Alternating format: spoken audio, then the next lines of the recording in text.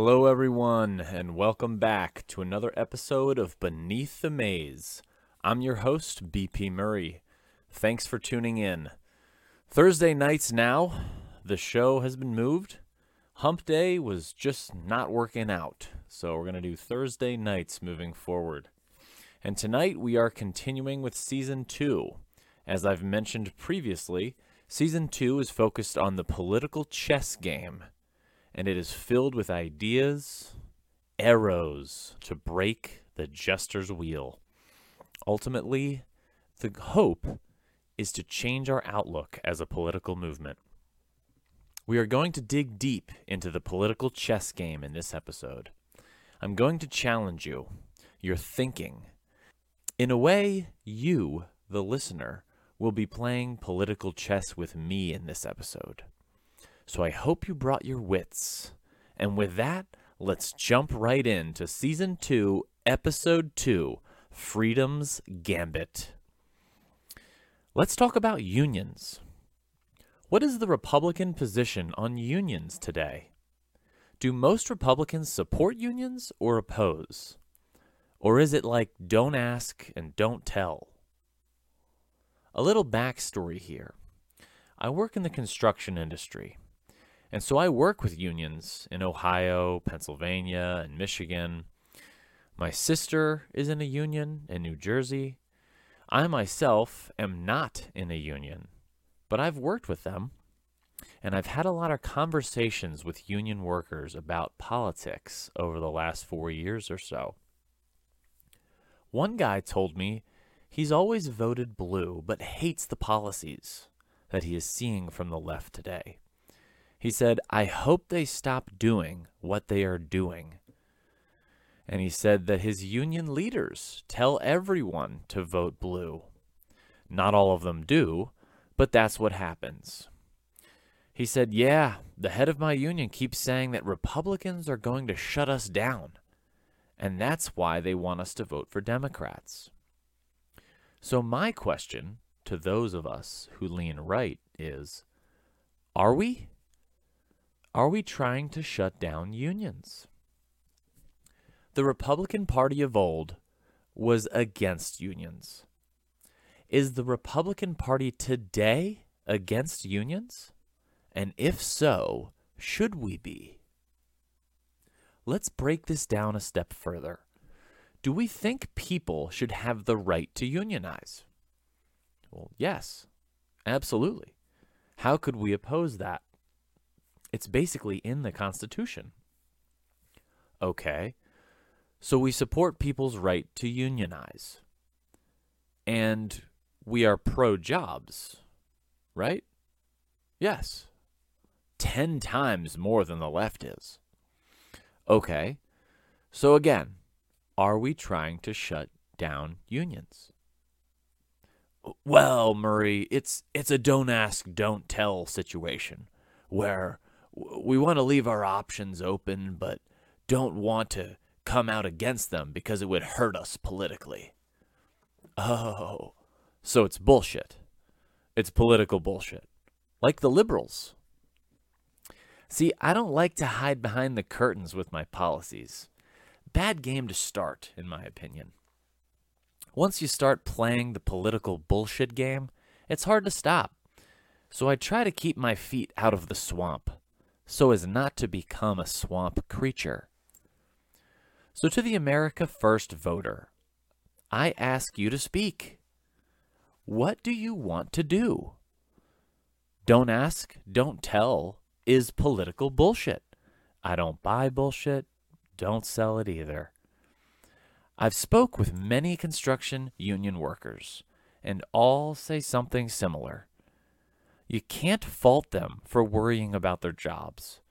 The great thing about unions, to me, is that even though some of the rules are gray, at least they are not government workers. How many votes are we losing by staying in the dark on this issue? How many state and local elections are we losing because we remain silent here? Well, Murray, you're missing the problem.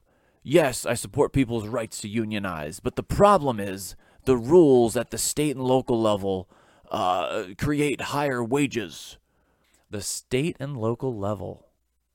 Huh. Interesting. Yeah, because unions are very different based on each state, aren't they? So take it up at the state level then, if you have a problem with it. The states are very different when it comes to unions and union rules. We need to focus on the federal races. Well, Murray, some unions have a lot of corruption and there's pay for play. Okay. Some businesses have a lot of corruption and there's pay for play. When you find the corruption, I'll call it out, wherever and whenever I see it. Unions are just like all things. There's some good ones and there's some bad ones. Good employees and not so good employees. As I said a moment ago, union rules are a state and local issue, so let them remain a state and local issue. Some states, the rules are relatively fair. Others, maybe not. You want to fight that fight at the state and local level, go ahead. Here's my proposition. We no longer remain silent on this issue. We say we are pro-union worker, not because it isn't true, because it is true. How could we not be?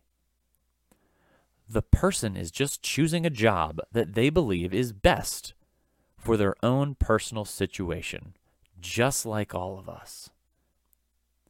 We are pro-union worker. We are. Because we are pro-individualism, pro-worker in general. We are pro-union worker because we are pro-jobs. We are pro-jobs because we are pro-economy and production, and we're anti-regulations. And here is where things get interesting. If we, as a political movement, come out and preach this, what does that do to the political chessboard? You'll notice that neither side is really making a move on this issue right now. There's not a whole lot of talk about it. Do you want to know why I think that is? Or more so, why I think the left is relatively quiet about unions? Because they are worried we will make this move on the political chessboard, and it will work. The jester will immediately go on political defense, trying to stop the bleeding with their support from union workers. I'm telling you right now, union workers, many of them, cannot wait to support the America First agenda. But they are being lied to by liberals at the local level, and Republicans have remained silent on the issue, so they are somewhat confused on who to vote for. We start going out there and saying the left is trying to shut down your jobs with all of their reckless, job-killing regulations. It is killing off thousands of union jobs across the country. They are killing American energy, which is crushing the trucking industry and union workers in the trucking business. People don't buy what they can't afford, and shipping costs have skyrocketed under the heavy regulations associated with the liberal agenda. This is the truth. All we have to do is say what is already true. Imagine that. Tell me I'm wrong. Tell me I'm crazy. Where is the risk? You think we will bleed voters because we went out there and admitted the truth that we are indeed pro-union worker? Bullshit. You see, these are all pieces on the game board. We cannot be too afraid to move. The jester is hoping that all of our pieces stay still. It makes the game easier for them. Union worker support is low-hanging fruit. They are just waiting for us to break silence. Imagine how competitive some states would be if all the unions started flipping on the left. New Jersey, New York, Michigan, or how about Pennsylvania? And all we gotta do is come out and say the truth. Imagine that. Or at least what I believe the truth is. I'm pro-union worker, and I believe most of us are when you peel back the onion like I did here. This is huge. It's huge. Think it through on your own. The next thing I want to challenge you on is candidate quality. You hear this phrase a lot, candidate quality, especially by the liberal mainstream media. Well, I want to discuss what I believe candidate quality should truly mean versus how it's used today. So let's talk about Susan Collins. Is this a good candidate or a bad one? For those who do not know who she is, Susan Collins is a Republican senator in the state of Maine. Maine, as you know, is a liberal state. A Republican president has not won Maine at large in decades. Is Susan Collins a quality candidate? Well, she's a rhino. Yes, you are right. She is a rhino. Some Republicans would say that we need to get rid of her.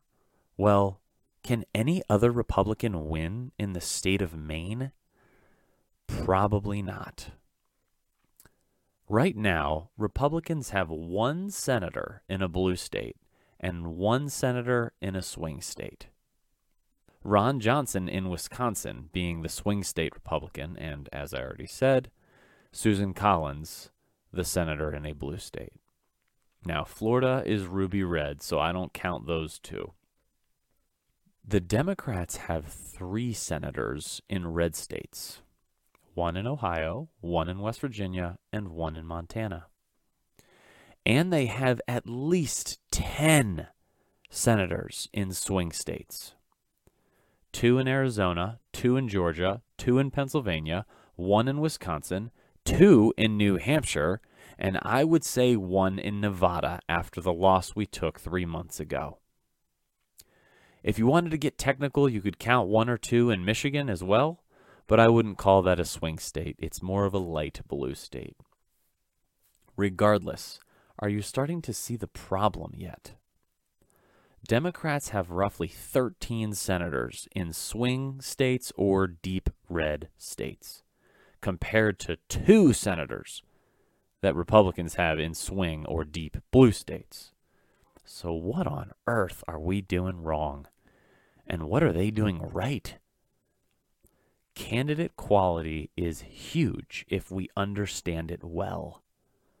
I hate to break it to you, but America First doesn't sell well in the New England area. In 2016, Trump won the Rust Belt, but lost narrowly in New Hampshire. Since then, New Hampshire has not gone red in a federal statewide race. This is the reality of the situation. That doesn't mean I think we need to give up on the America First agenda. Heavens no. We just need to understand the battleground and come up with a new approach.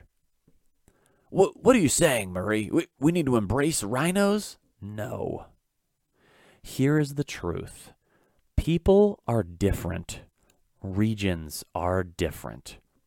I hear a lot today about loyalty and how you're either with Trump or against Trump, for the America First agenda or against it. I got to be honest with you. I'm not a fan of this line of thinking. Honestly, it sounds like liberal talk. For or against. You're either for or against. I reject this line of thinking. I'm not a kiss the ring guy, and I don't think our politicians should be either. You want to talk candidate quality? You know what we need? We need a candidate who will adequately and honorably represent their people and who will listen to reason when they are elected. That's it. Period. Notice how I didn't mention political parties. I don't care about political parties. They are arbitrary in the grand scheme of things. I vote Republican because they are 10 times more the party of common sense today, but but that could change in 20 years. We don't need every single candidate running for Senate or House seats to be America First.